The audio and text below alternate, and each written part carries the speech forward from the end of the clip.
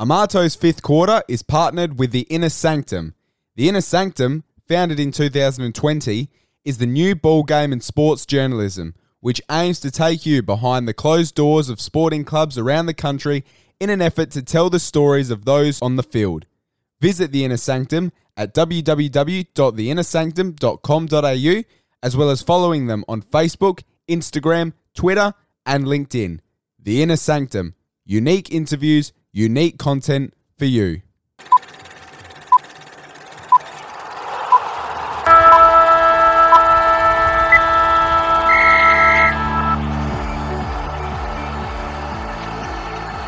Hi, this is Dustin Fletcher. This is the Mean Machine, Al Green. This is Travis Dodd. This is Greg Oddie. This is Tyson Edwards. This is Brett Maher. This is Dale Kicker. This is Eugene Greckovich. This is Kevin Brooks. This is Jack Fitzpatrick. This is Daryl McDonald. This is Sam Jacobs. This is Calvert. This is Marcus Burris. This is Sean Redditch. This is Hamish McIntyre. This is Andrew Vlahoff. This is Graham Corn. This is Brian Curl. This is Jason Ackermanis. And you're listening to Amato's Fifth Quarter.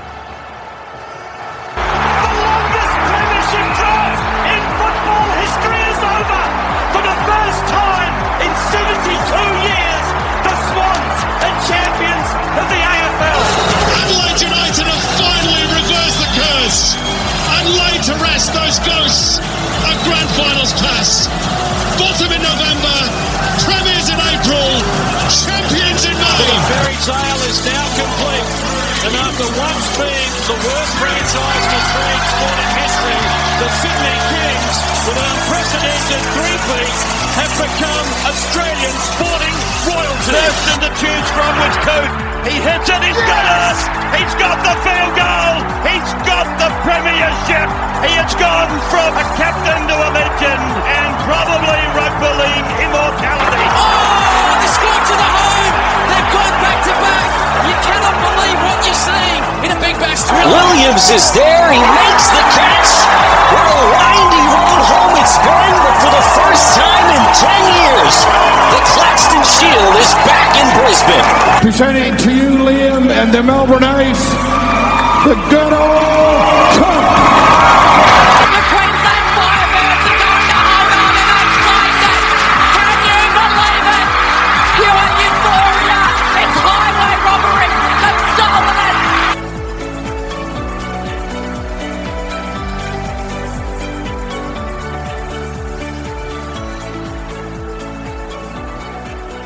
Ladies and gentlemen, welcome to episode number 20 of Amato's Fifth Quarter, and we are in the 20s. I've got a 2 in front of my episodes now. How exciting. It has been so much fun doing this podcast for you guys and giving you interviews with high-profile sports people. It's been fantastic to sit down and have a chat with them, and I've really appreciated all the positive feedback I've gotten and people taking the time to give me a rating and a review. It definitely means the world to me, and to say now that I'm already in the 20s, it's gone really quick and it's exciting, and I'm looking forward to hopefully getting more high-profile sports people on the show to chat about their careers. It'll be fantastic, and yeah, I do encourage everybody who hasn't yet to give me some positive feedback and share share my socials and share the podcast and get the name out there. That definitely helps. It's all a domino effect, and the more people we can get knowing about Amato's Fifth Quarter and talking about Amato's Fifth Quarter, it definitely will help everything. So definitely jump onto that, and thank you to everyone who has done so already. But for now, let's get into episode number 20, because I've deliberately held this one back. I did have this chat with this superstar probably about 6-7 months ago, and been holding it back because the few people I have told have been like, man, you got to upload it. People want to hear from him. This is an interview that I always dreamed of having, and someone I never thought I could get on the show. And when he agreed to come on, I was just over the moon. And to say that he knows who I am, it's incredible. Tonight, my special guest from the AFL is the one and only Jason Ackermanis. That's right, Acker is on the show. I could not believe it when he agreed to come on. I was so excited, and I remember when I called him, I was very nervous. I was like, "Oh, hi, Jason. Would you be interested in coming on the show and having a chat?" And he's like, "Yeah, man, let's do it. No worries." And he's a larger-than-life figure. We all know he was very controversial in his career. He says what he thinks. He doesn't hold back, but that's that's something you have to, it's not everyone's cup of tea, but that's something that you have to respect him for, is that he doesn't lie, he doesn't bullshit, he tells you the way it is. And some people just don't like that. You know, he did have a lot of controversies in his career. He obviously had the issues at Brisbane and then at the Bulldogs, and he does go into detail with all of those things. We talk about a range of issues through Jason Ackermanis' career. We talk about his family life and the sort of the very interesting story that is his family life. We talk about the death of his mother, obviously his football career. We talk about the Brisbane Bear days under Robert Walls. We talk about going to the Brisbane Lions and, of course, that incredible dynasty that was the Brisbane Lions, 4 grand finals in a row, 3 premierships. And then we talk about his acrimonious end to Brisbane, going to the Western Bulldogs and the mountain of issues that occurred there and the premature retirement of Jason Ackermanis. It was an absolutely incredible chat, and I really cannot wait to bring it to you guys. And just talking about him as a footballer, it doesn't matter what anybody says about him, outspoken nature, saying that possibly inappropriate things at inappropriate times, this, that. You have to marvel at Jason Ackermanis because on the field, he was one of the best players to ever play. He was fast, he could take a good mark, he was strong, he could kick on both sides of his body, left foot, right foot, did not matter to him. And just so silky and smooth and quick and just... He was the ultimate footballer, in my opinion. Just the consummate professional and just a absolute pleasure to watch. Throughout his career from 1995 to 2010, he played 325 games, 421 goals. He is a 3-time premiership player in 2001, 2002, and 2003, of course, that three-peat with the Brisbane Lions. He was a Brownlow medalist in 2001, the highest individual award you can win in the AFL. He is a 4-time All-Australian in 1999, 2001, 2002, 2004. He's a 2-time Brisbane Best and Fairest in 1999 and 2005.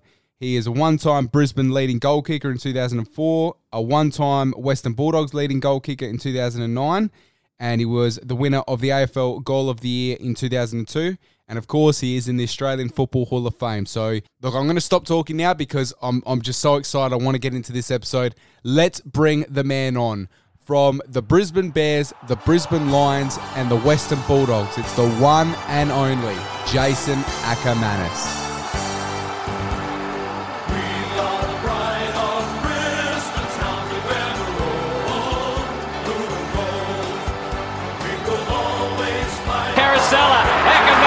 Talk about sparkle. Jason knows how to kick. Oh! What an extraordinary kick from Jason Ackermanis.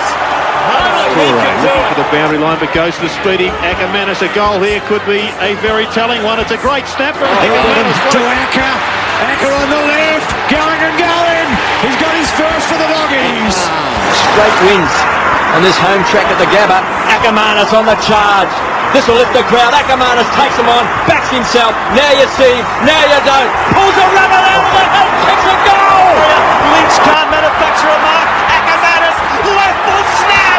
Ackermanis has kicked a goal. What a snap.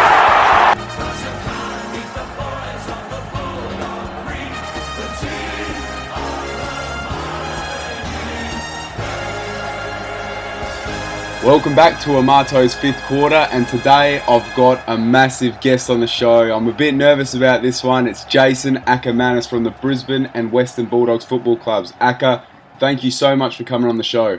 Yeah, no worries, DA. I mean, it's Australia Day. Depending on where you're listening, what a great country we live in. People still complain. Fair dinkum. And a very, very happy Australia Day to you, Acker. Thank you, mate. It is, well, you're down there. I'm up here. It's just a glorious day here in Brisbane. And we can see the cricket pitch. We're going to have a charity cricket match, which goes all day. Of course, I won't make it all day. I'll end up being comatose if I did. But no, we're ready to go. You know, always good. This is a mental health charity, mind you. You know, apparently it's a big issue. So anyway, we'll get to the bottom of it yet. Yeah, absolutely. It's good to see you still doing good things. But it's been now... It's hard for me to say it, but it's been over 10 years now since you left the football world, since your last game for the Bulldogs. What have you been doing over the last 10 years, and how have you settled into your first decade out of professional football? That is a good question. That is a good question. It's sort of funny when you finish footy because you're never really sure where it's going to go and how you're going to get there and what you're going to be good at or where your life may lead. And I was pretty certain that I'd be doing media, which I did. I did radio for MTR back then. They're defunct now, but they're a new station. There was Steve Price with my co-host, and I worked with Andrew Bolt and Sam Newman there. So that was really good. Did a bit of TV, Today Show, and a few other things. And then I did still did the columns for the Herald Sun, so News Corp for many years. And then I was sort of a bit lucky. One of the guys I met through footy at the Bulldogs was a big sponsor, and we ended up going out and doing foreign exchange. And we had a big foreign exchange company. So I used to bring in all the money from China for Crown Casinos, for example. So that was one of the things we used to do, and it was really good. And it went on for a few years, and then just like out of nowhere, after about 3 years, it just stopped dead, the media stuff. That was a bit of a shame because I thought I had a few skills and delivered a hell of a lot of good content. But, the new guys come out and they got the job. So what happened from there is head office with the foreign exchange is actually in Albury. So after that, I think it just before the start, so the end of 2012, I sort of left the media, and 2013 came and I coached in the Ovens and Murray, which was great. Went and got a degree from the University of Queensland for coaching. So naturally I'm thinking I'm going to go into the AFL and coaching, etc. Got the foreign exchange businesses all sort of bubbling along nicely.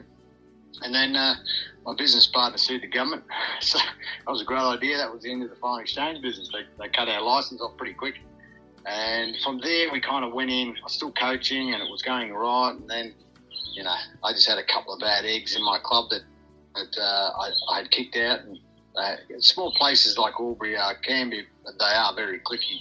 And the locals who never move and aren't really overly well travelled, these particular couple caused me a bit of issue, and then that was it. I kind of from there probably coached for 5 years and said that's it.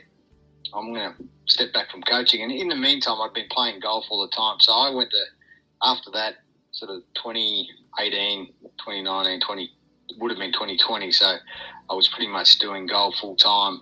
And our foreign exchange business ended up becoming an augmented reality business, which was great. It was like Pokemon, but you just put bags of money around, people collect it. That's still going, called Zoo Kaz. And, Coffee Club, we just drop bags of money, you go and collect it and go in and you redeem it and get yourself $20 off. And then out of that, we were trying to use Bitcoin because it's a global product, and being a cryptocurrency, they're much better options. So we didn't like Bitcoin because it's too slow and cost too much money and pretty bad for the environment. So we decided to make our own. So we just finished that. That was a 3-year build. And we basically built what Libra is today that Facebook wanted to build.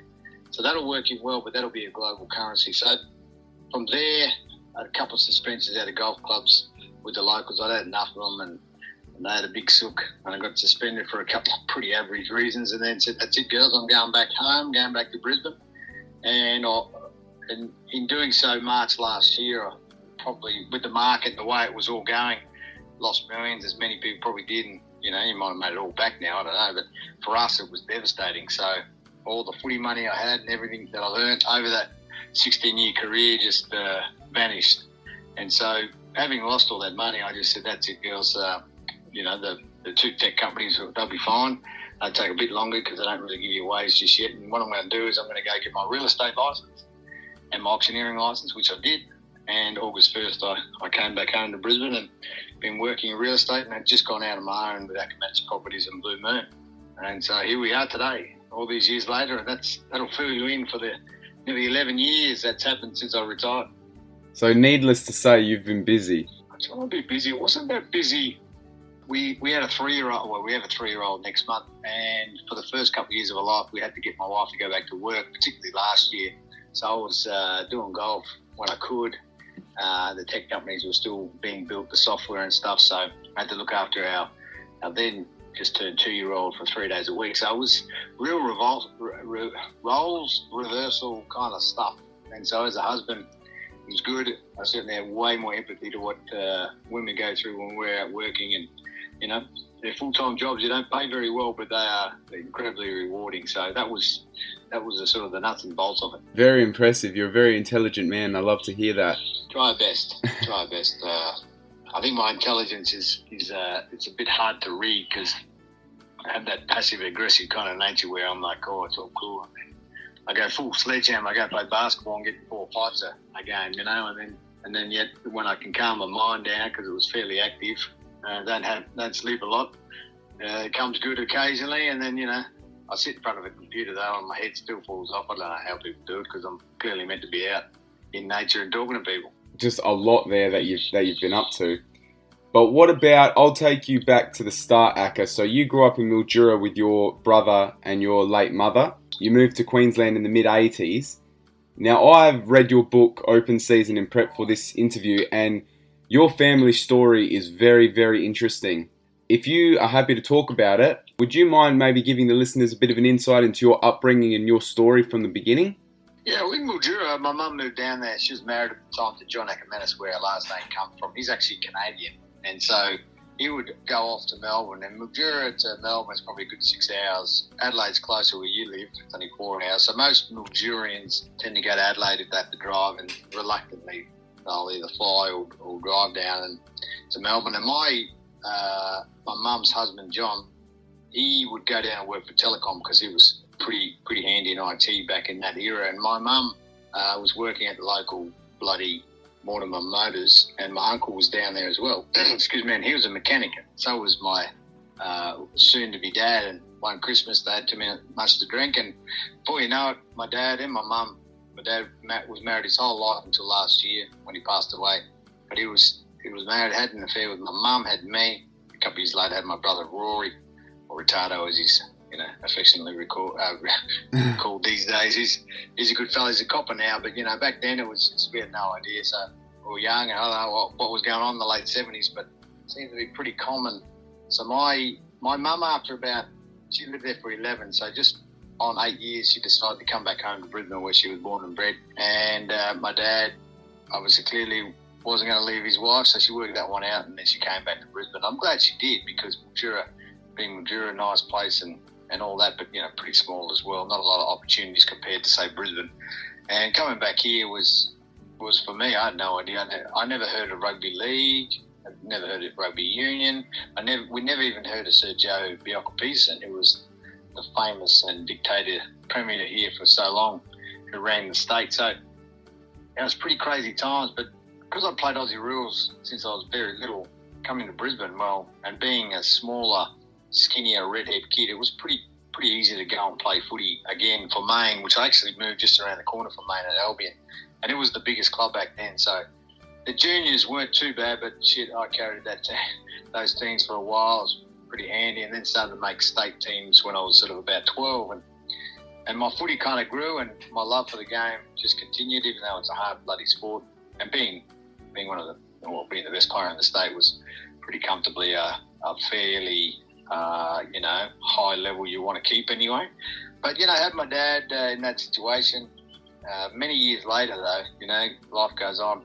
My mum, unfortunately, passed away. I was about 20. But when I was 28, I rang my half-brother because I knew he wouldn't have changed his name and told him the family secret, because my mum had only told us when we were 13. So when I turned 13, my mum told me my dad was Dennis. He lives in Mildura. He's married, he's got kids, he's got a couple of half-siblings. So I knew at some stage I really would like to meet them. So after all that success and stuff, it kind of felt right. I told my brother that would happen, and he was reluctant to let it happen. I said, well, I'm going to do it anyway. So I meet Nige, my half-brother.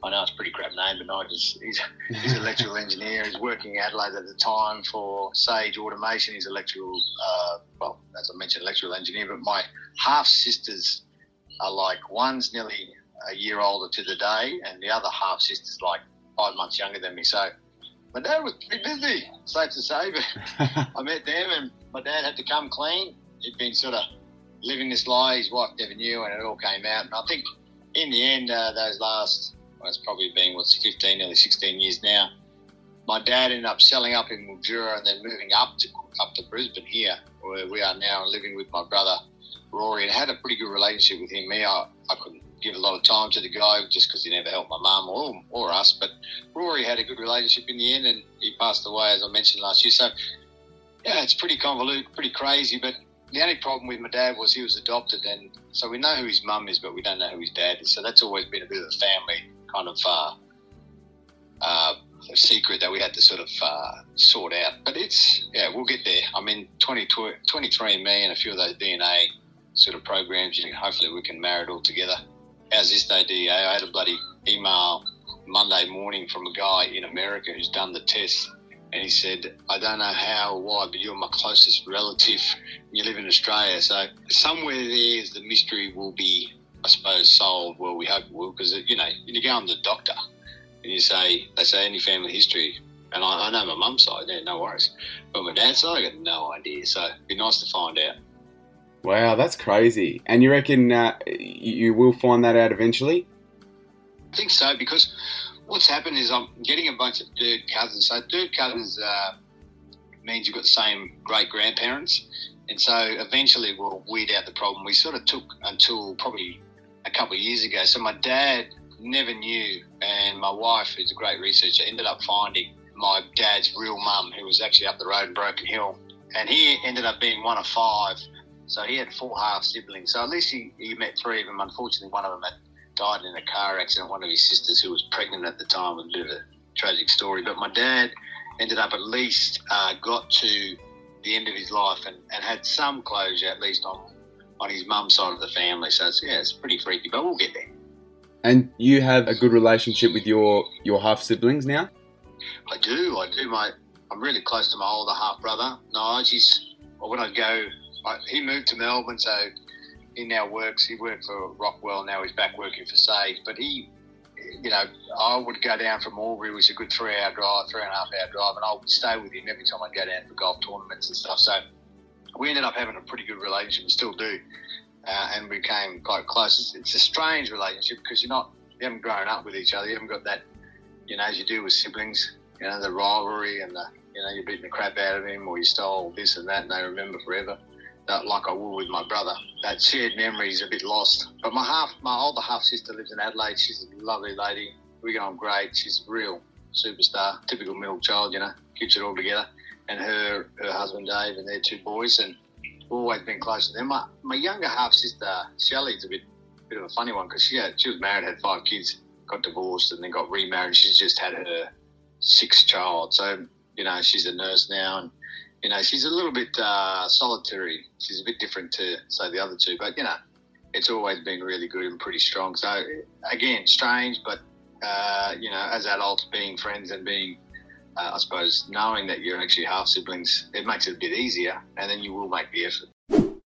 Sorry to pause, guys. I do hope you're enjoying this chat with Jason Ackermanis, but we're going to take you back to last week's episode where I sat down and had a chat with 4-time NBL championship coach Brian Curl. Here's a little snippet. I worked on my fitness, my quickness, and things like that, getting up and down the court, and just doing, I was a role player. My role was to set screens and to rebound.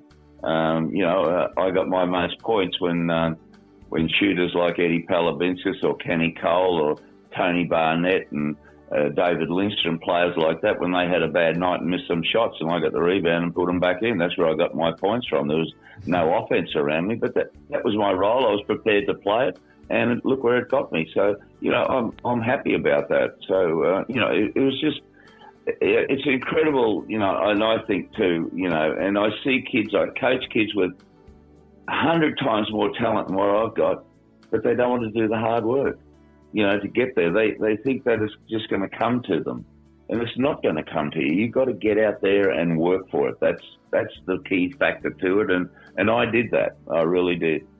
Success followed Brian Curl everywhere he went in basketball, and it's incredible to think that he did not pick up a basketball, didn't even know what the sport of basketball was until the age of 21. So definitely go listen to that one. But for now, let's get back to 3-time premiership player and 2001 Brownlow medalist, Jason Ackermanis. Acker, we haven't even gotten on to your AFL career. You mentioned you were a very good junior player, and then you get picked up by the Brisbane Bears, and pretty much from day one you were playing regular senior football. The first season was under Robert Walls. You played 3 finals for the Bears, along with future Lions premiership players Michael Voss, Craig McRae, Marcus Ashcroft, Sean Hart, list goes on. what are your memories from those Brisbane Bear days? Because I find that everyone talks about Fitzroy, but not a lot of people talk about the Brisbane Bears days. What was it like that first season under Robert Walls?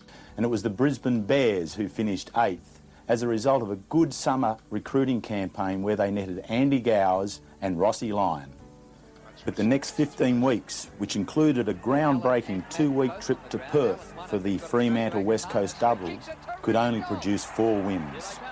The side had been ravaged by injury during this time, with Lynch and Lyon managing only 3 games between them and Craig Lambert struggling to overcome a broken leg. Robert Walls announced that he would retire from the coaching position at the end of the year, which seemed to stimulate the season highlight, the unexpected recovery from 7 goals down at three-quarter time to overhaul Hawthorn in round 16 at the Gabba. This effort became the catalyst to 6 wins from the remaining 7 games, including stirring victories at the Gabba against Richmond, Essendon and Melbourne, and a place in the AFL finals for the first time. The national competition, Queensland football and the Brisbane Bears came of age with a tremendous final effort against top side Carlton. Well, it was crazy. I mean, I played in the National Carnival as a 16-year-old. Back then it was under 17, so I played in Adelaide, played unbelievable. And the last game we played at Footy Park and I was best on ground. That's against WA in it's almost like the finals for us, what we're doing at that stage. And the Bears had rung me and said, can you come and do the pre-season with us? So here I am, this sort of skinniest but big legs, like good strong legs. And I go down to training and I just do the skills program, do a little bit of extra running because I was so young, being just 16, about turned 17. And man, that era, like Robert Walls was a fucking lunatic. And I mean lunatic. And he knows he's a lunatic. He's a nice, really not, away from footy now, he's the nicest guy. You're like, man, what is wrong with that dude? But that was the era, you know. He'd come out at Barras, he was one of his coaches. He'd just have a look at a bit of footage of Barras and he'd be screaming and carrying on. And he'd be like, man, what's wrong with that dude? But, you know, whatever issues they have, you know, they bring to the table, that's just coaches and they're always like that. So the following year when I play in Perth and get an All-Australian jumper, which is a bit rare for a Queensland kid, play a great carnival. The Bears at that stage could pick you up in the local selections.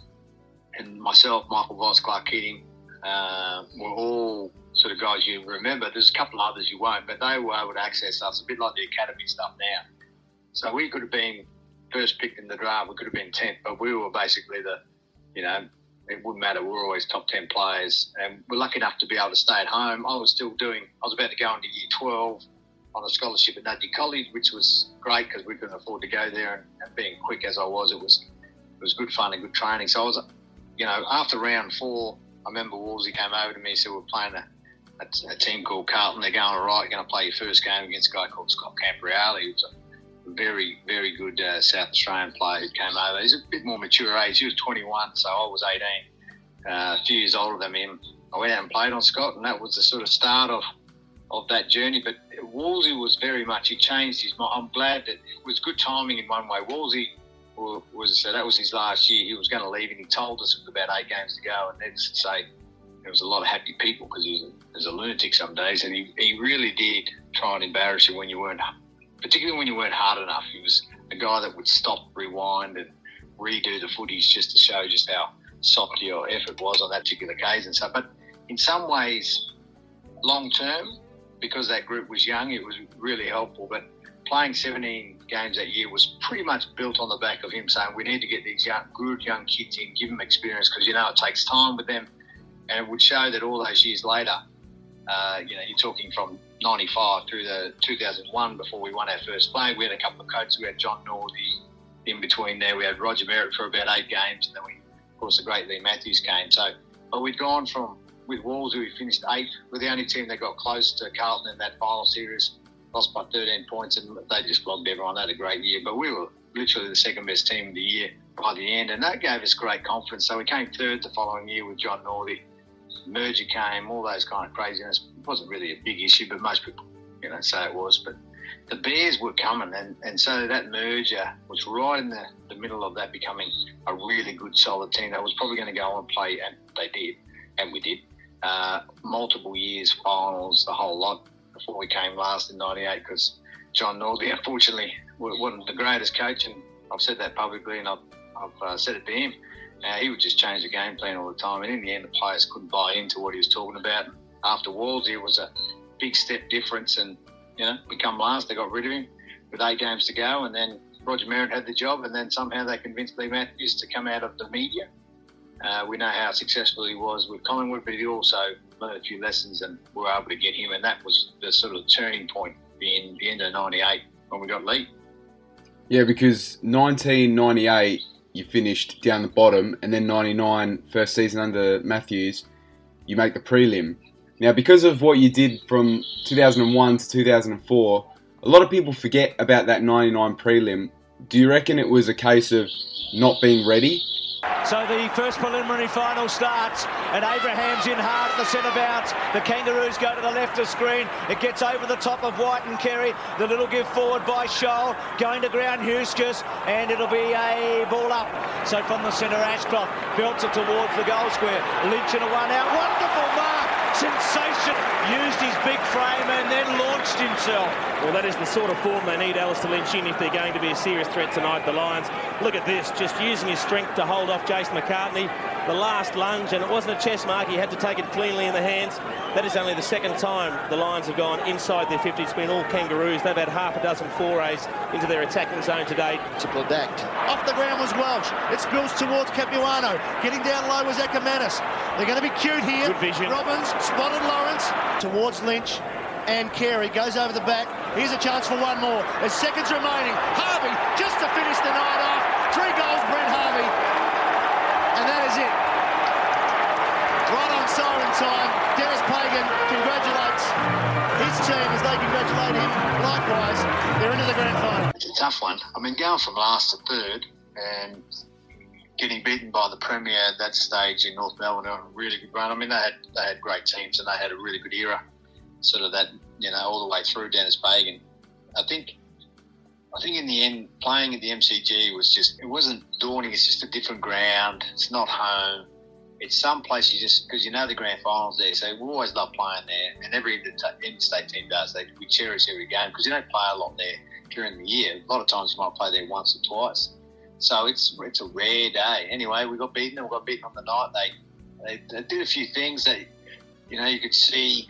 While some people could say it's dirty, some people could say it's bending the rules, some people could just say it's blatant buggery, but they did what they needed to do, and we copped it. I think Blackie copped the broken cheekbone and a few other things, and they were willing to do whatever it took to get there. And I think they were just good battles to be in before it was our turn to come good and to win the comp. And without that, as bad as they were and as much as they hurt those losses, they end up becoming that thickest skin you need a couple of years later when you're taking on the best in the comp trying to win the damn thing.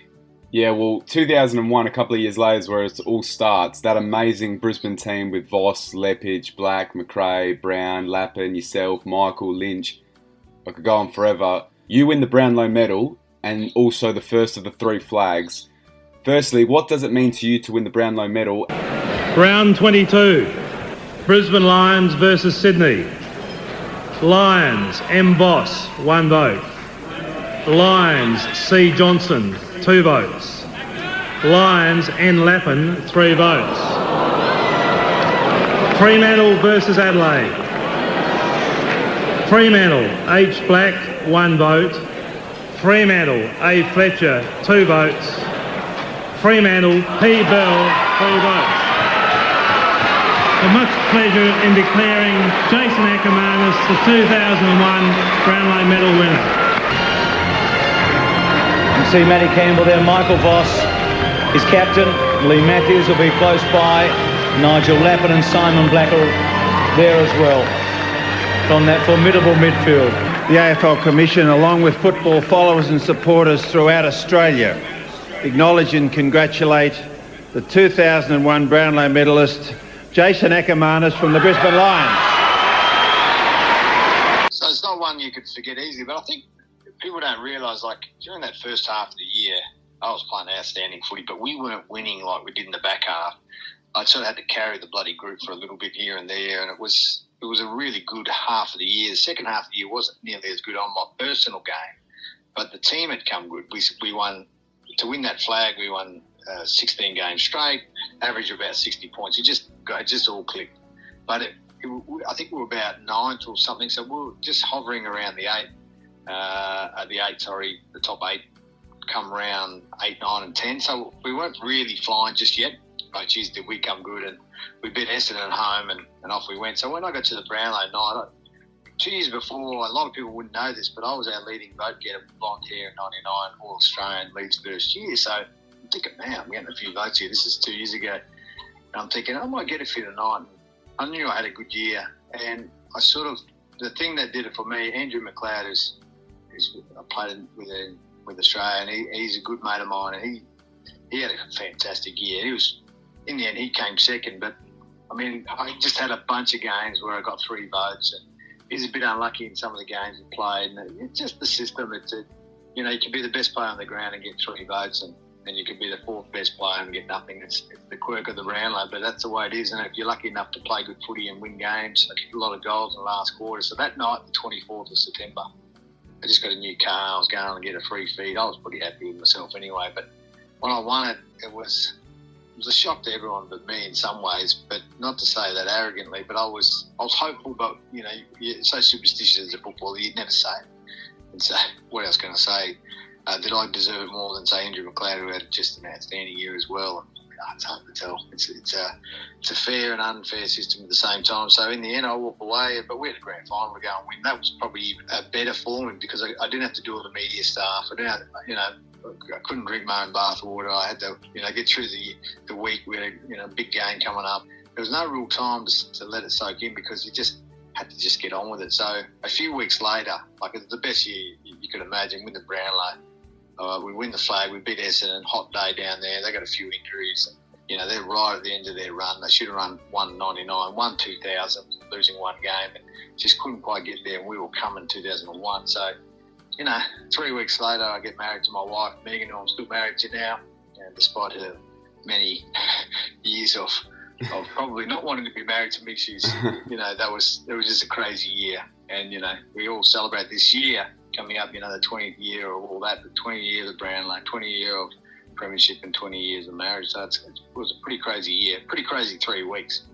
And what about that grand final? What's it like when you run up the race grand final day in front of 100,000 people? It is, I talk about it like, you're already so nervous and jittery and all the things you're supposed to be as an athlete, because you are.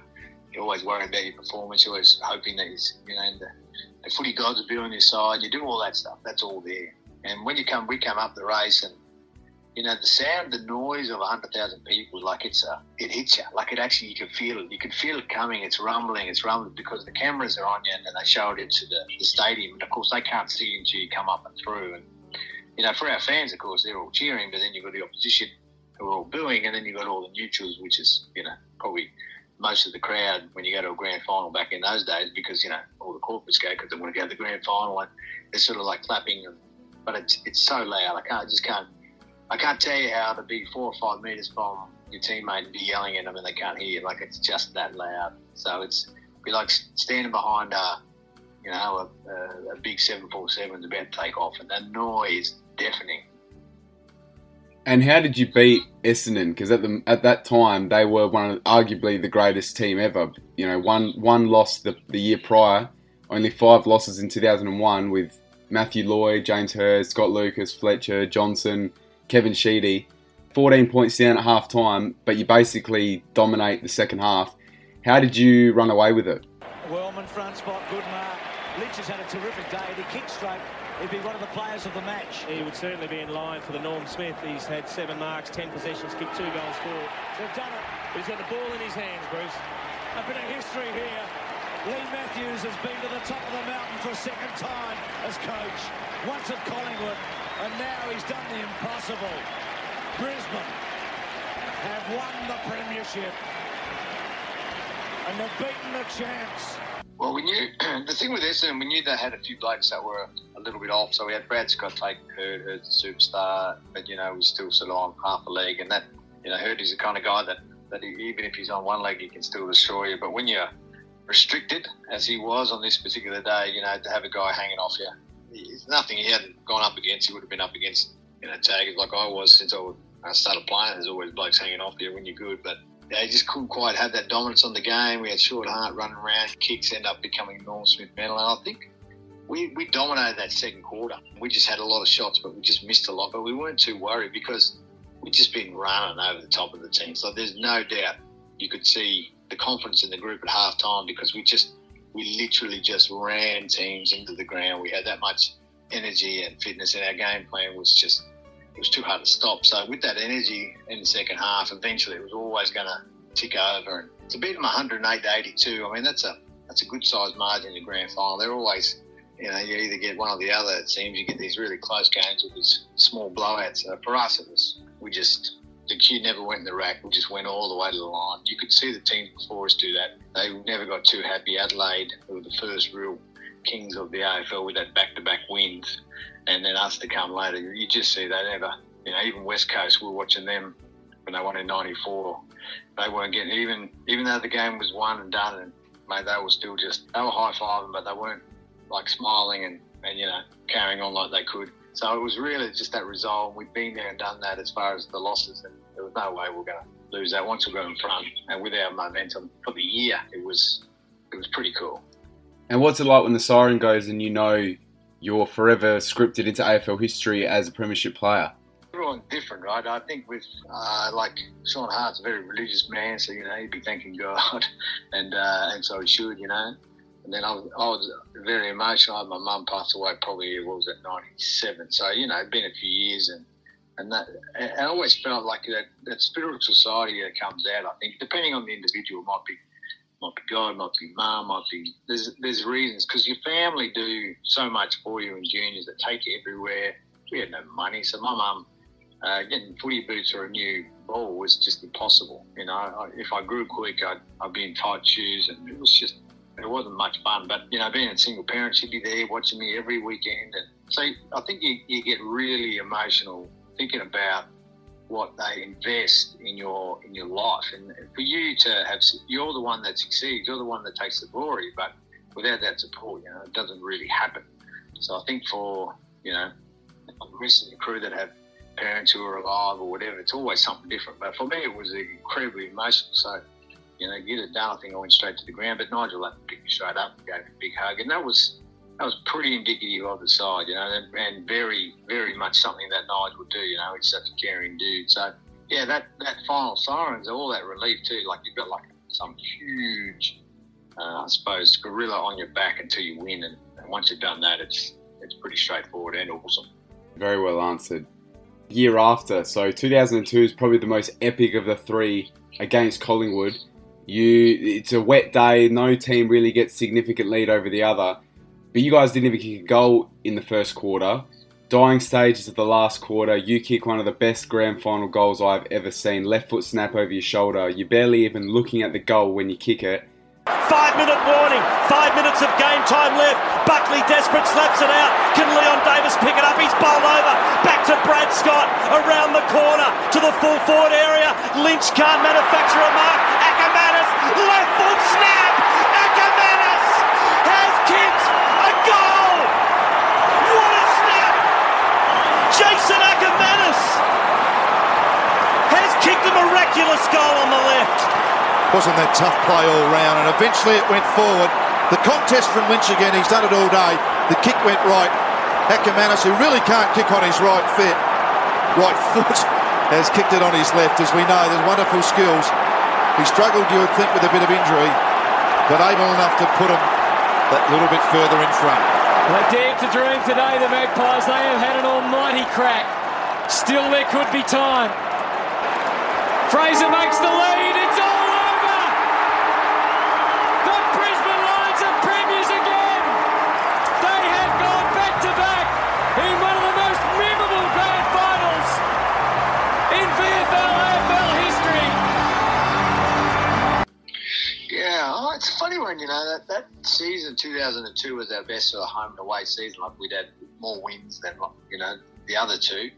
And I suppose going up against Collingwood at the time, though, they'd done their research. I found out a few years ago when I went down and did some, I suppose, work experience with Mick Malthouse. I was with Dean Laidley, who was his senior assistant, and he was telling me about that year and what they did in 2002. And Lee the secret with Lee is, and all good coaches are very consistent, like amazingly consistent. And Lee was so consistent that Dean Laidley knew every move Lee was going to make in that grand final. He had like a good chess player. He would have a move for that. He would have a counter move, and they just were so well planned, and their execution was amazing. So in that game, it was much closer than it probably should have been in the sense of our talent versus theirs, but cold, wet day, ball on the ground, their bigger bodies could get involved where it was a bit dry and we could get out and run. It was, even though our bodies were just as big, if not bigger, it was more we could use our athleticism and run and skill.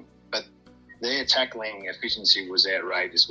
90% tackle rate, which in the AFL, and even when we had good days, if we got to 80%, we were like, that's, held tackles, it's outstanding. So they just played a great game. So for me, that game was horrible because I tore my right adductor half off the bone in the first sort of couple of minutes of the game, and I literally hobbled around the game. I was glad it was wet in one way, and I was glad I had, because I was, as Mike Sheehan said, the best kick ever played, and I had two sides that I could use when I needed it. And that left foot came in very handy, and kicking that goal was just, one of those things. I kind of look back and think that in some ways they were well planned, but also incredibly lucky that they kind of got that close. But I don't want to be disrespectful because they played really well, and we got the job done still, but it was a great. Yeah, I think Collingwood played as well as they possibly could have on that day. Definitely. I think they've admitted that. I mean, the following year they had a different team, really. They had a lot of changes, a lot more speed and skill, and that's Mick Moldhouse. He's always thinking ahead. So, yeah, and he's even said that. And if you ask Mick, for a long time, that was the only team he ever put on his wall. And that's, he's won premierships with West Coast at this stage, and he was the proudest coach you'd ever see was that team, he said, because of the way that they played on that day. And that's a big compliment for that group. And I'm sure that when he sees them, he has even, it's never an issue having a chat to those boys because they did the job on the day and nearly pinched one that, many would argue they shouldn't have got even that close with the team they were up against, that's for sure. What about the year after, 2003, when you faced Collingwood again, and this time you just wiped the floor with them? It was basically over at half-time. Was that a surprise to beat them by that much? Here it is! The Brisbane Lions have done it! The Hawks, the Bombers, the Crows, they couldn't do it in the 80s and the 90s, but the Lions have gone back to back to back to become the greatest side of the modern era. They are football's invincibles.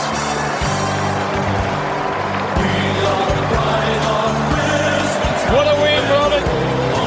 Magnificent win, Hunter. 3 in a row, football history, the best team that I've seen. It was, but what happened was in the qualifying finals, great game, they beat us by 4 points, which got them in the prelim. The other thing that really hurt them in that prelim, they lost Anthony Rocker. He was just such an important cog in their forward machine. He went into the ruck, he played roles forward, he was really important in their structure. And when they lost that, it almost deflated the group. I've spoken to a couple of Collingwood players who played in that game. They said that, and supporters said that the grand final was almost lost there and then at the Tribune on the Monday. And I think a couple of things happened early in the game, which, Lynchy tried to centre the ball after Reece Shaw sort of fumbled it, which is unlike Reece, and picked it up and tried to centre and kick the goal. From all the stuff in the last 2 years, the shit that didn't go right that should have, and it was frustrating, everything out of nowhere went real well. And so I think if you look at it like that, who gets a chance to go to 4 grand finals, and then you get a chance to do that on the big stage? You're going to get some luck eventually. And for us, it felt like it finally, in a grand final anyway, everything just went right. And for Collingwood, unfortunately, it just all went wrong. And you had a pretty fair game in 2003. Jonathan Brown, back on his feet. Ackermanis within range. He'd dearly love to land a blow for the Lions. Takes it. Ackermanis roaming free. One bounce from Acker.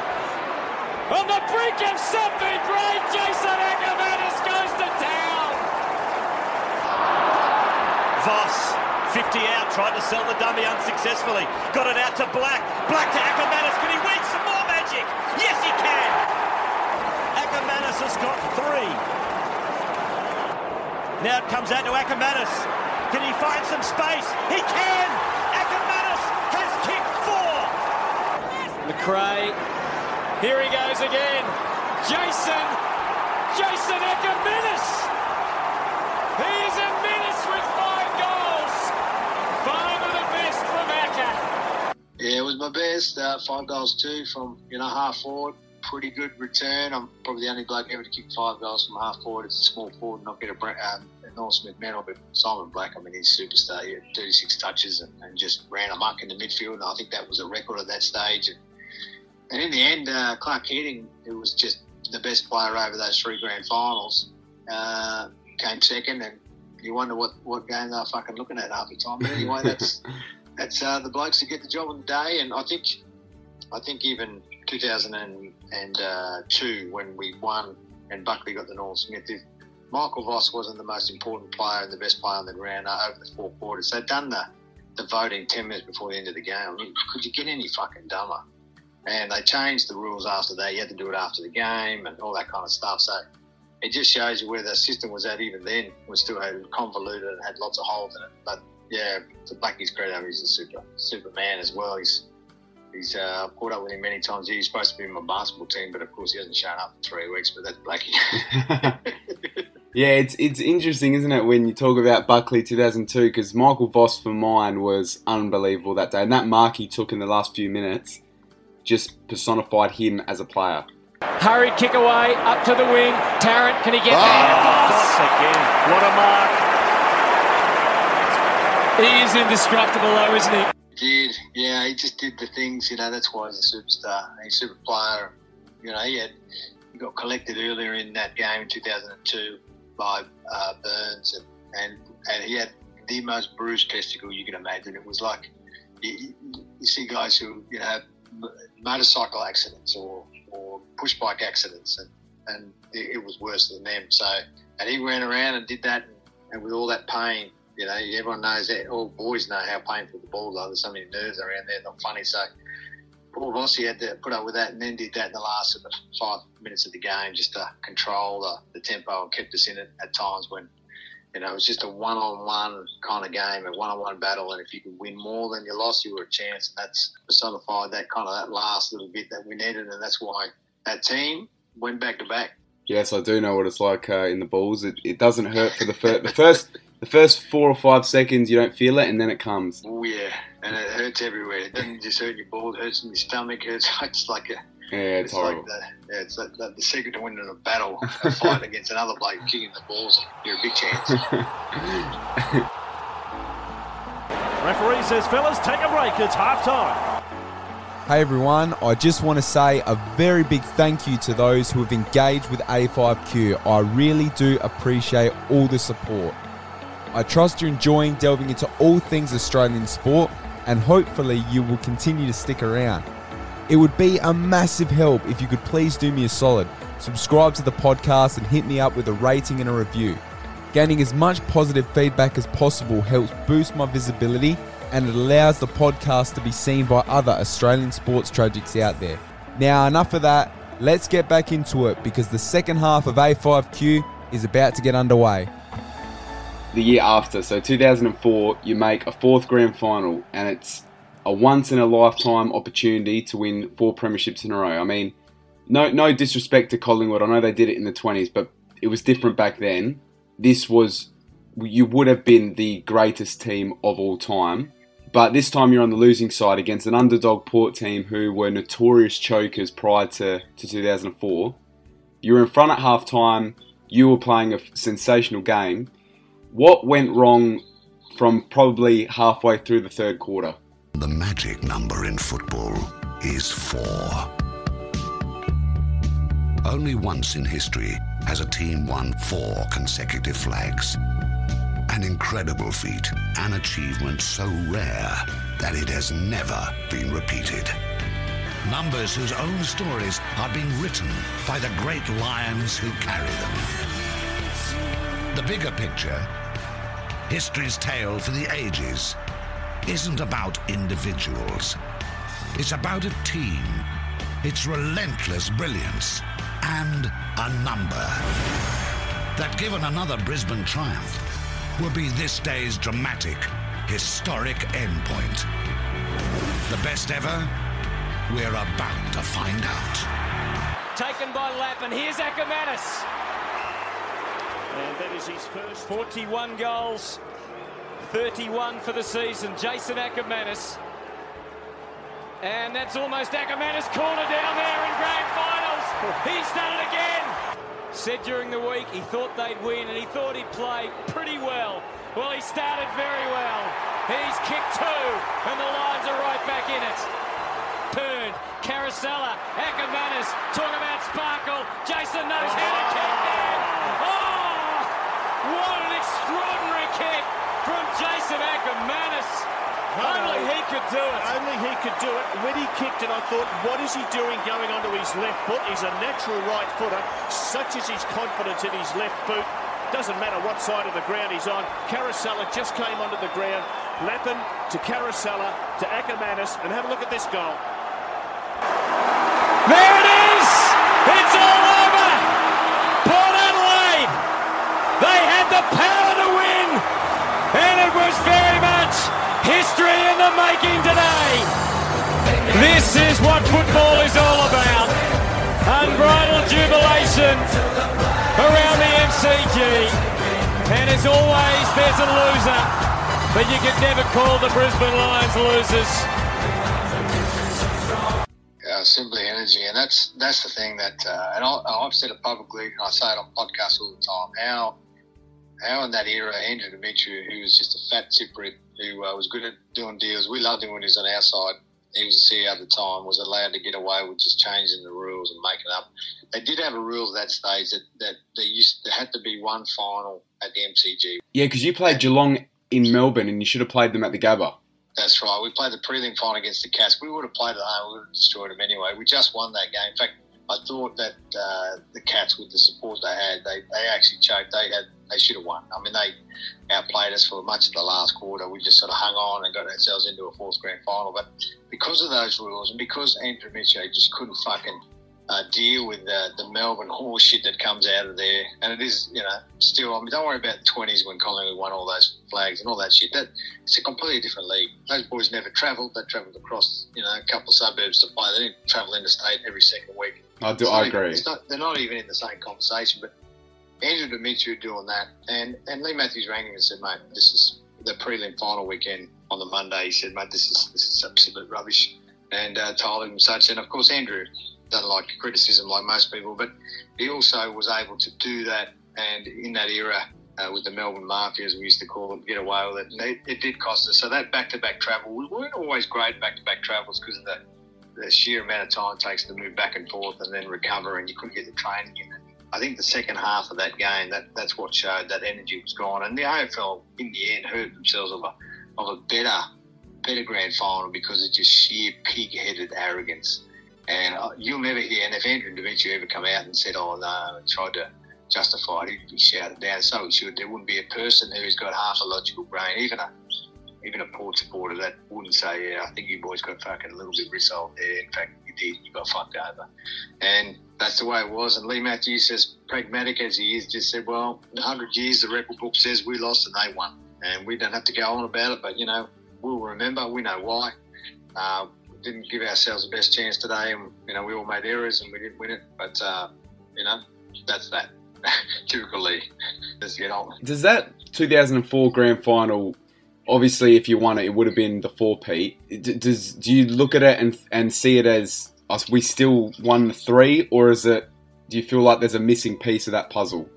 Well, we never know now, but it certainly was when you get rissoled by head office in a game that's supposed to be fair and just. And Australia has a great culture like that. They bring the top down and bottom up, and that culture of mediumness. And we do that with the AFL. To have something like that happen, it's a blight on blokes' leadership. Like Andrew Demetriou did a lot of things right, and yet he does that and just completely fucked it up. There's not any reason that you couldn't say, okay, well, what we'll do is this deal with the MCG, we'll have to look at it later. Let's have it at home. They deserve it. They've earned it. That's the whole idea of the competition. You earn your home ground advantage, and that's that.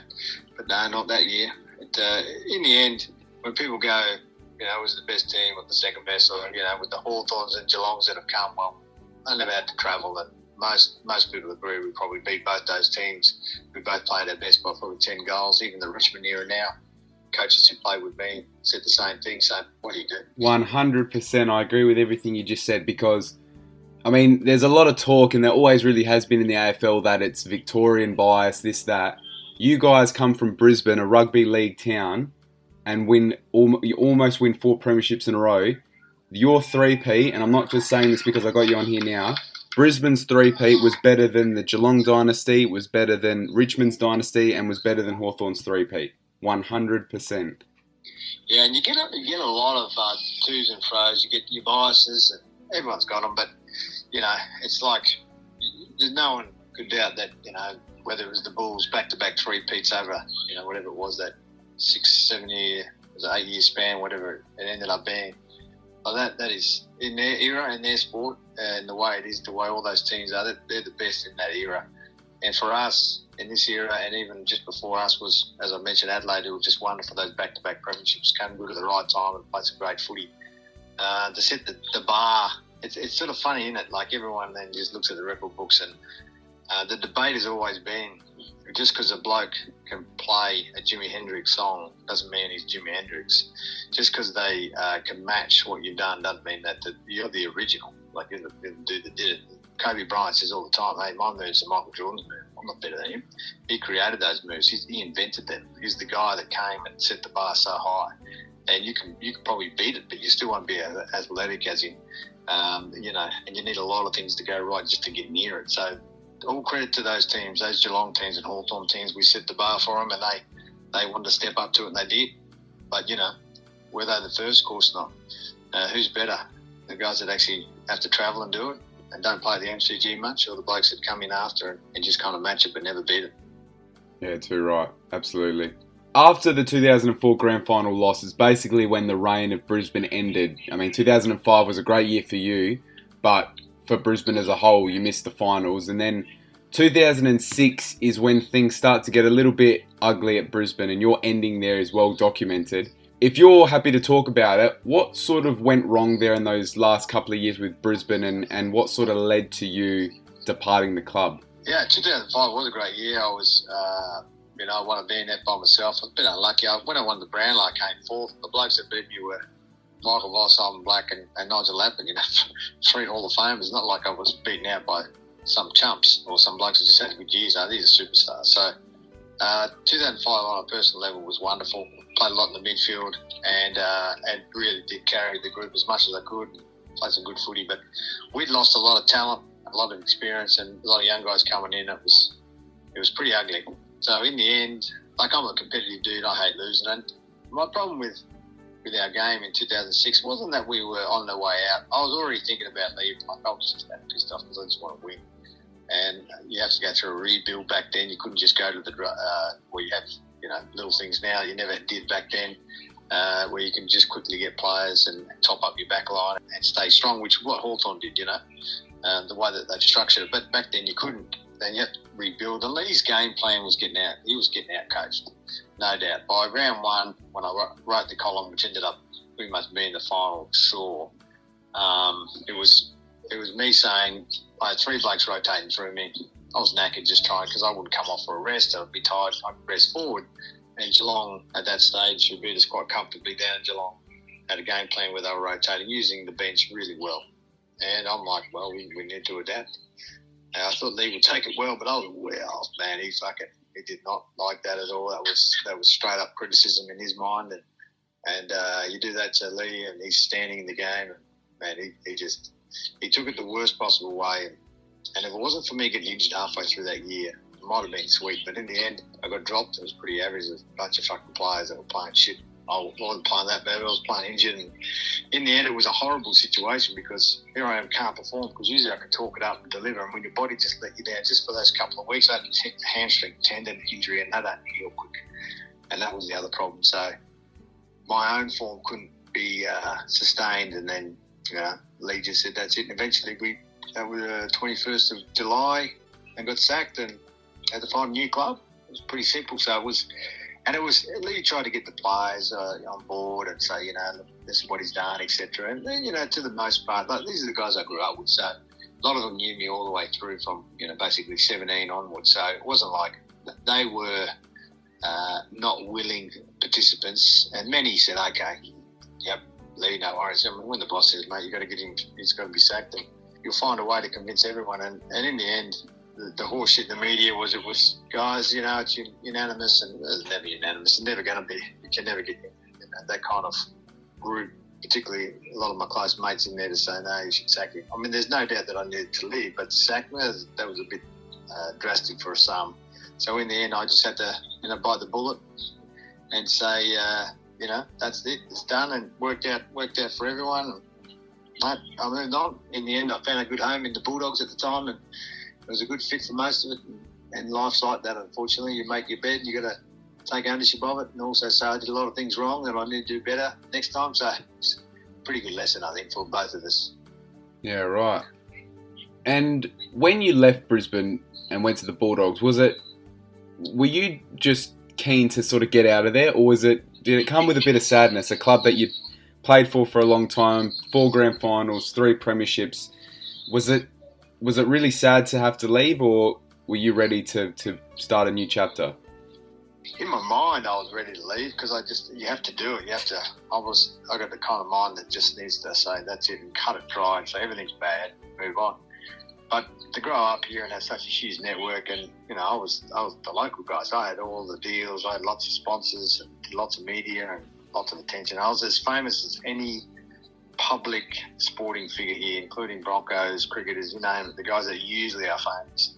If not more than all of them. So everywhere I'd go, I'd be spotted. It was cool. But in the end, to get out was kind of good too. I'd had a lot of my life here, but also my history and everything's wrapped up with the identity. So to move to Melbourne, where you think the grass is greener, was always on the card. And because I wanted to go to the media, small media in Melbourne, more jobs, it made sense. So that'll give you an idea why Melbourne was pretty much the only place. I didn't want to go to another interstate club, but being there, done that.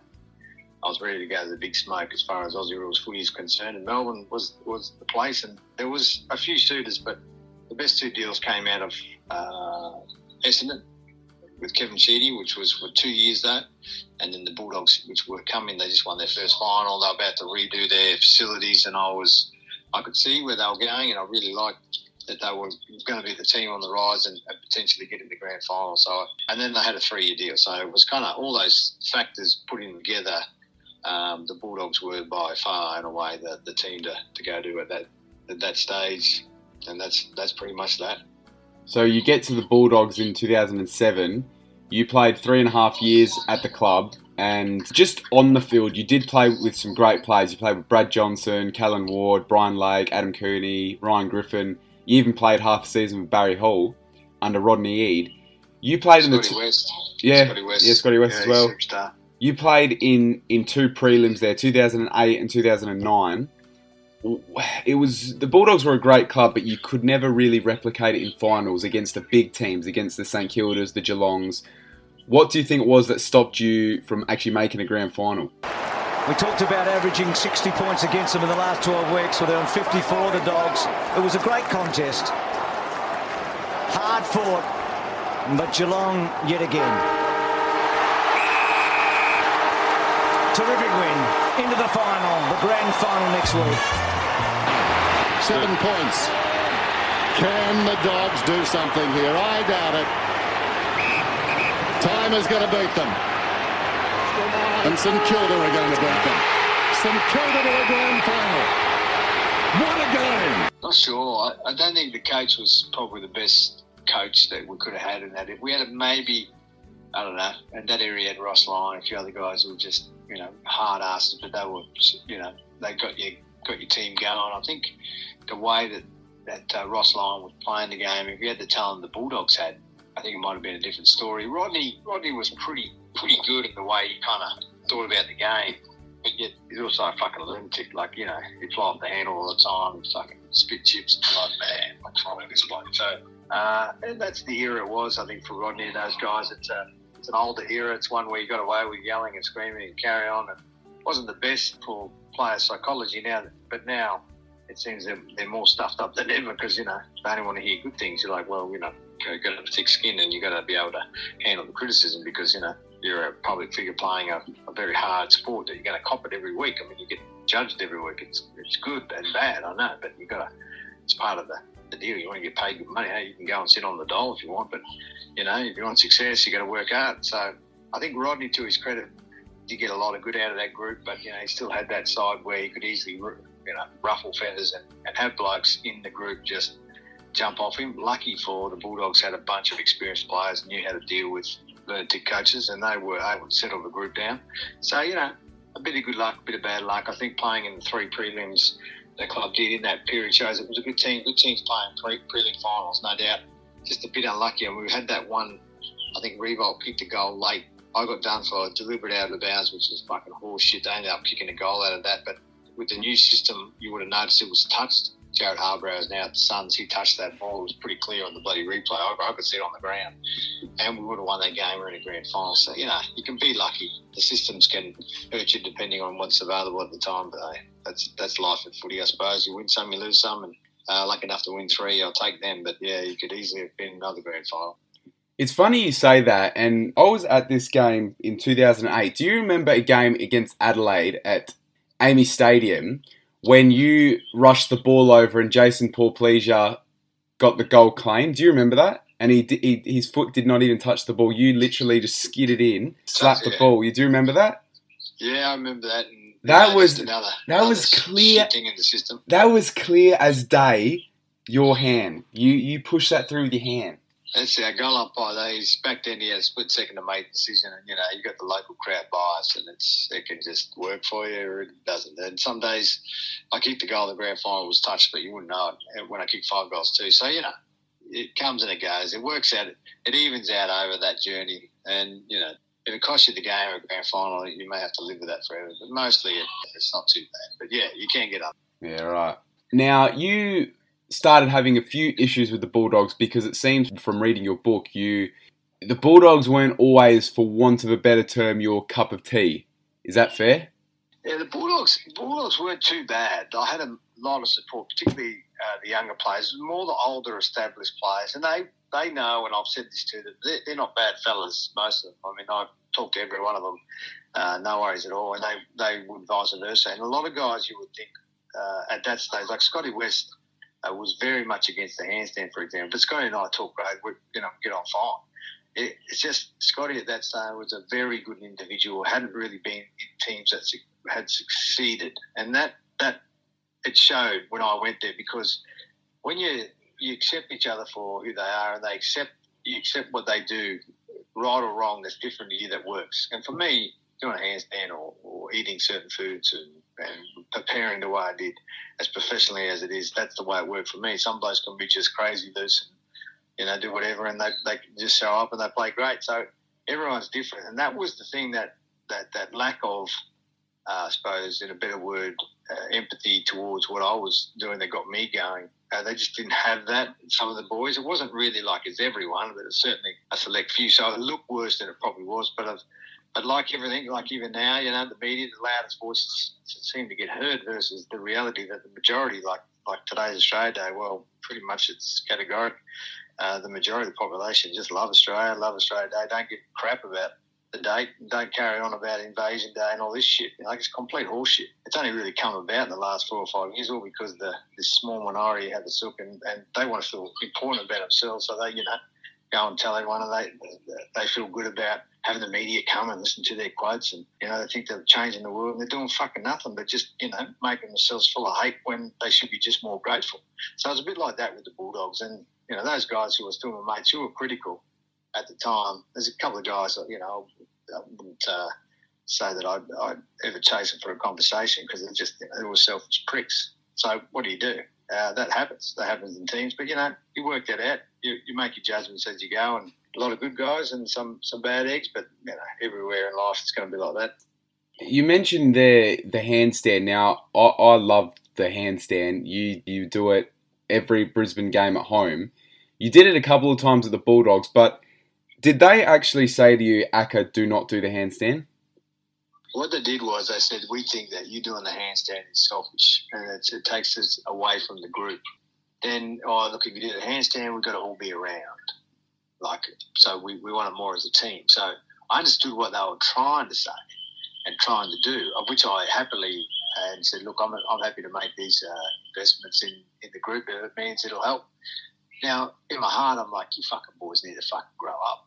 You boys need to stop being fucking girls. That's in my mind. But, when you're part of a team, you've sometimes, like any good marriage, there's always compromise. And to make it better and more harmonious, that's the stuff you just got to do. And I was happy to do it.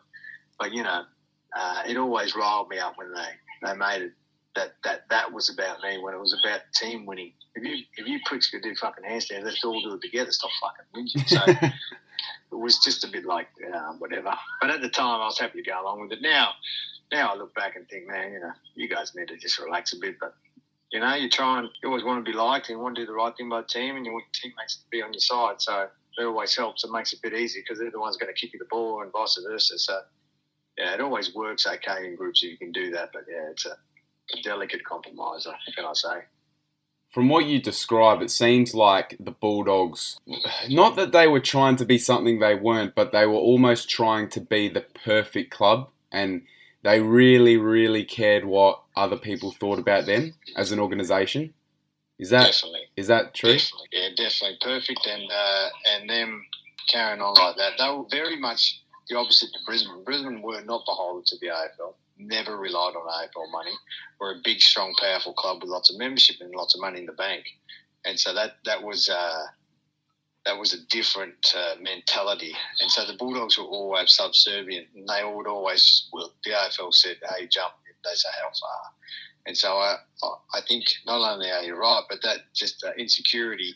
That's why you need a really strong leadership. And unfortunately for the Bulldogs, that was lacking at times. Not just Rocky Head, who was the coach, but you've got guys like David Smorgan who, he couldn't fucking run a took graph. He's from a wealthy family. He's got lots of money, but, he's never worked hard. He doesn't know what that is. And it was always a bit of a grandstander, gutless wonder when you really pushed him, and pretty fragile and shallow underneath. So, and then Peter Goins was not the same. He's more, how do we say, just a big mouth.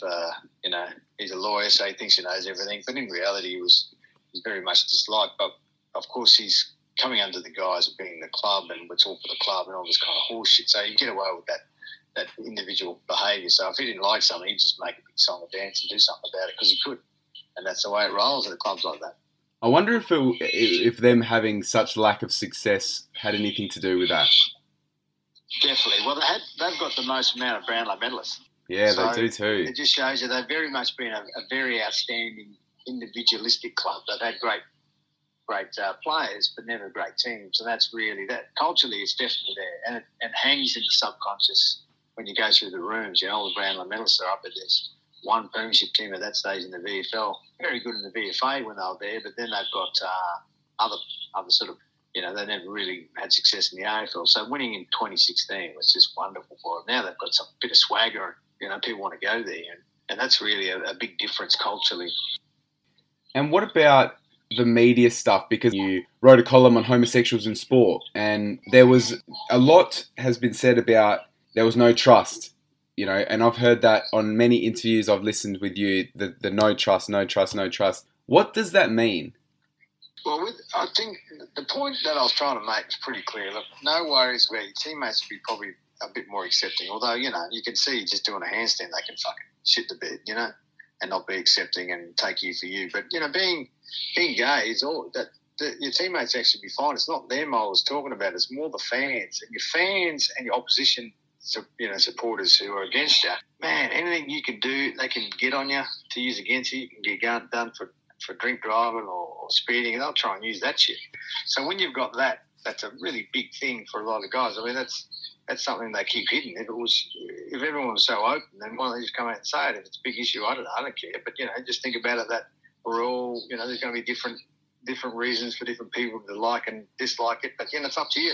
I've never said they don't do it. I've never said, like my Herald Sun put it as a subtitle, stay in the closet. I'd like it just, look, 2 years before I said come out, why don't we come out? But this gay hunting was just getting a bit much. So in the end, I really don't care what you do in private. That's your business. And like it is, I don't go, so how was sex last night with your wife?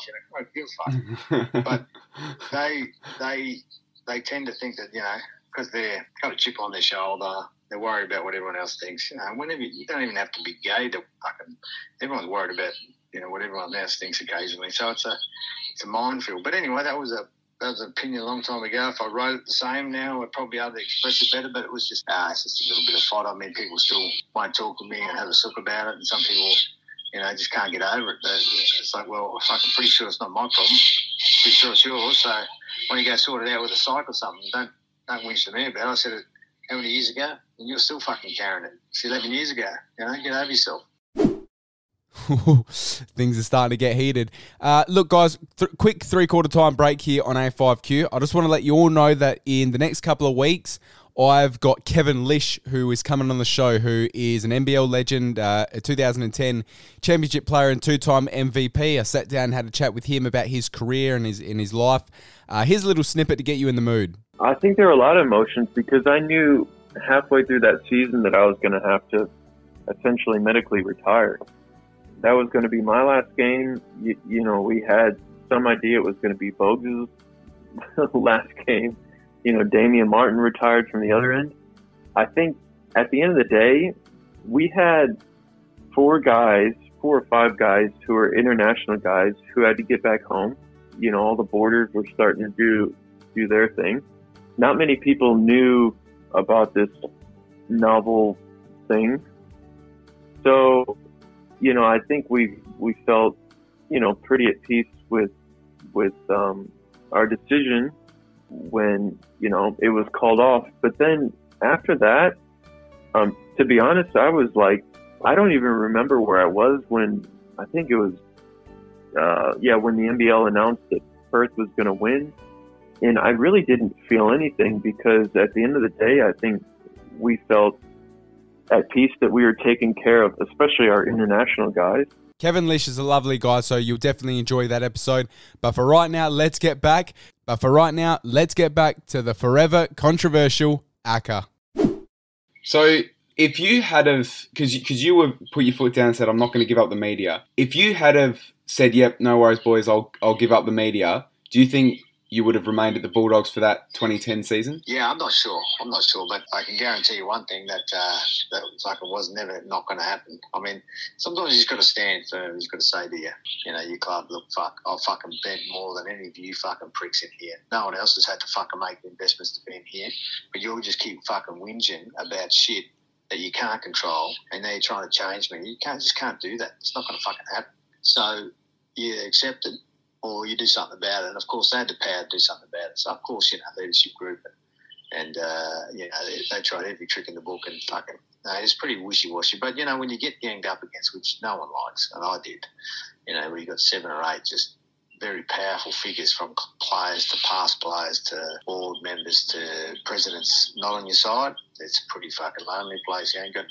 not going to live a long time if you have that in the footy club. And I'd gotten away with lots of support in my past just because people understood that it's not a big issue and they need to just settle down. But because they just get carried away with the moment and then, make stupid decisions. And that's what the difference between good leadership and bad leadership is. And in the end, they've all apologised, except for a few, because they're too pig-headed and thought they were right. And here we are. Is it true you were told if you give up the media, you can be a 4-time premiership player? Yeah, that's what they said, which I laughed at. I said they're not going to make any fucking difference. Mate, it's what I do on the field that matters, and I'm pretty sure what I'm doing is all right, so I get fucked. So that's the kind of way that they're trying to control people. It's laughable, but, I don't know how many more examples you need of just that this shit just doesn't work. If you just let me do my thing, I'll be pretty good. I'll regulate myself and I'll learn my lessons and be better for it. But if you try and tell people, don't go there, don't do that, well, the mind's not set up for that. It's set up to go and experience, not to bloody say, oh, geez, let's be afraid of everything. Live in fear. Because, 2010 was always going to be your last year, no matter what. How much did it hurt you when your season was ended early and you couldn't be a part of the final series and you knew then that was the way your career was going to end? Is that because for such a player like yourself to go out that way is not right, really, to end it like that? The troubled union between Jason Ackermanis and the Western Bulldogs AFL club has ended in acrimony. The Bulldogs sacked 33-year-old Ackermanis today, saying his position had become untenable after several recent breaches of trust. As Peter Lenigan reports, the decision brings to an end a highly decorated but controversial football career.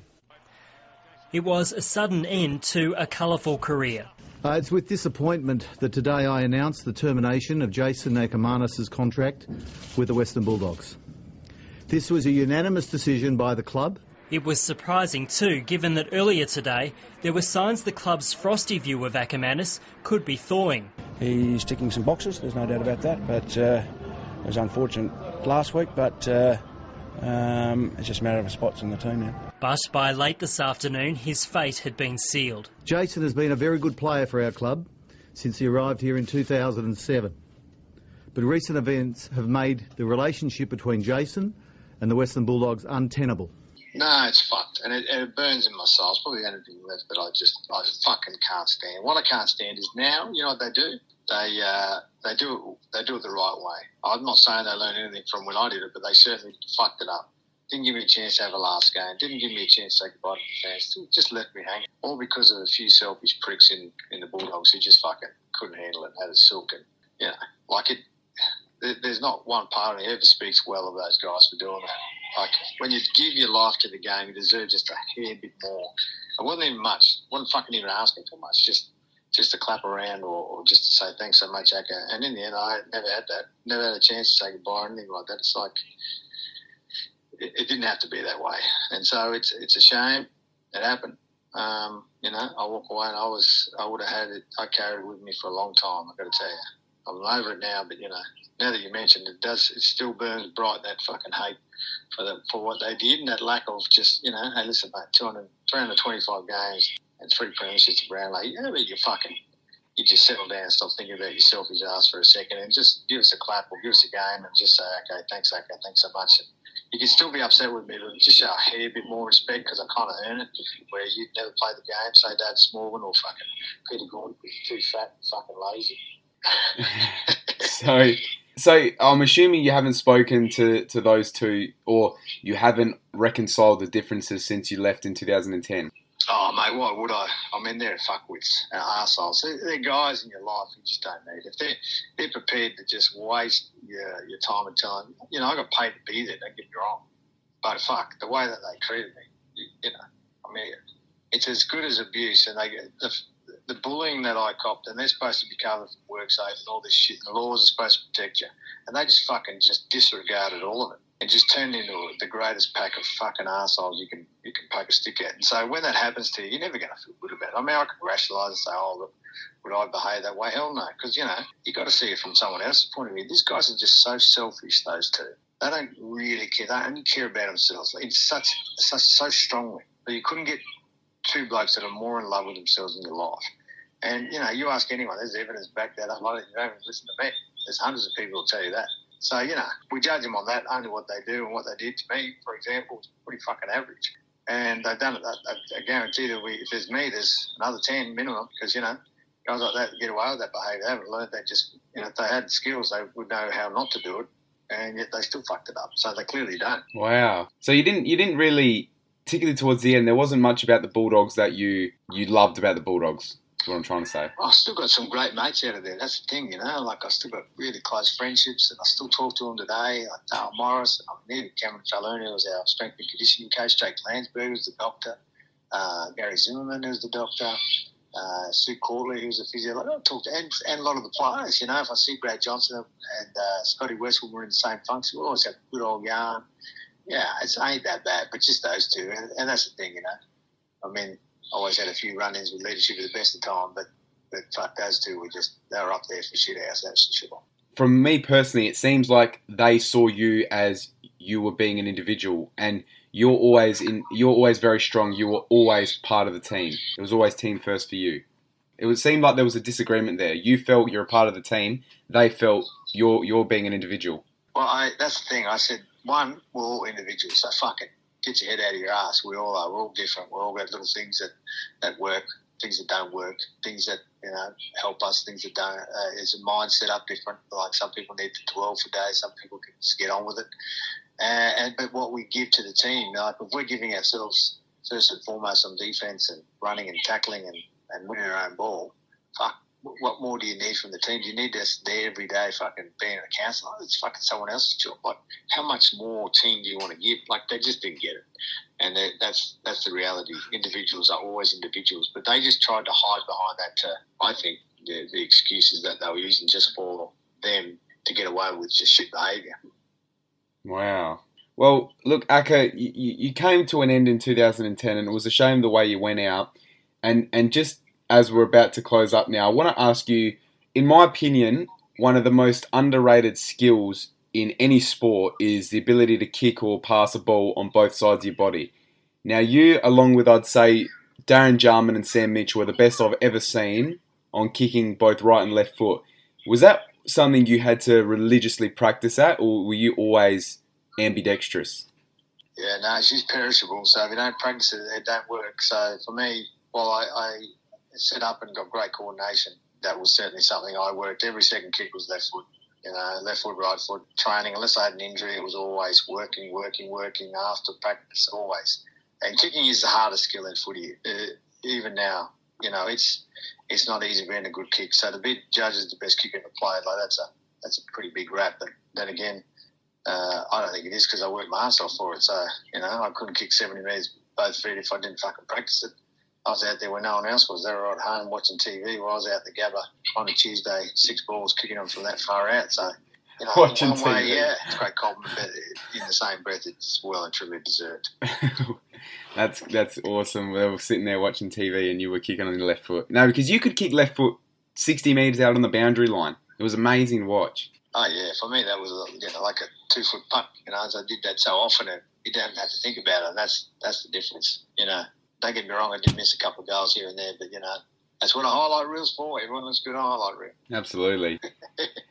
Well, look, Aka, we are getting towards the end now. I'm going to ask you 3 more questions, and I always ask these 3 questions in one sentence. In your career, your AFL career, from both Brisbane and the Bulldogs, your entire journey, who is the best player you ever played with and why? Who's the best player you ever played against and why? And who's the best coach you ever played under and why? The best player I played with, Michael Voss, is a super player, tough and hard. I played against Wayne Carey, he's probably the best I played against. There's a couple of other notables, but he was just the whole game plan was around him. He carried the club for a long time, superstar. And then Lynn Matthews, best coach I ever played with, right? Not just for the success, just what he did, what he brought off field was just spectacular and superb. And we're very lucky to have had him, as crazy as he is. Awesome. Look, Aka, it's been an awesome chat, man. I really respect what you've done in your career. You were one of the greats of all time, and it's been such a pleasure to sit down and have a chat with you. I really appreciate your time here on the podcast. No worries, brother. Thanks, DA.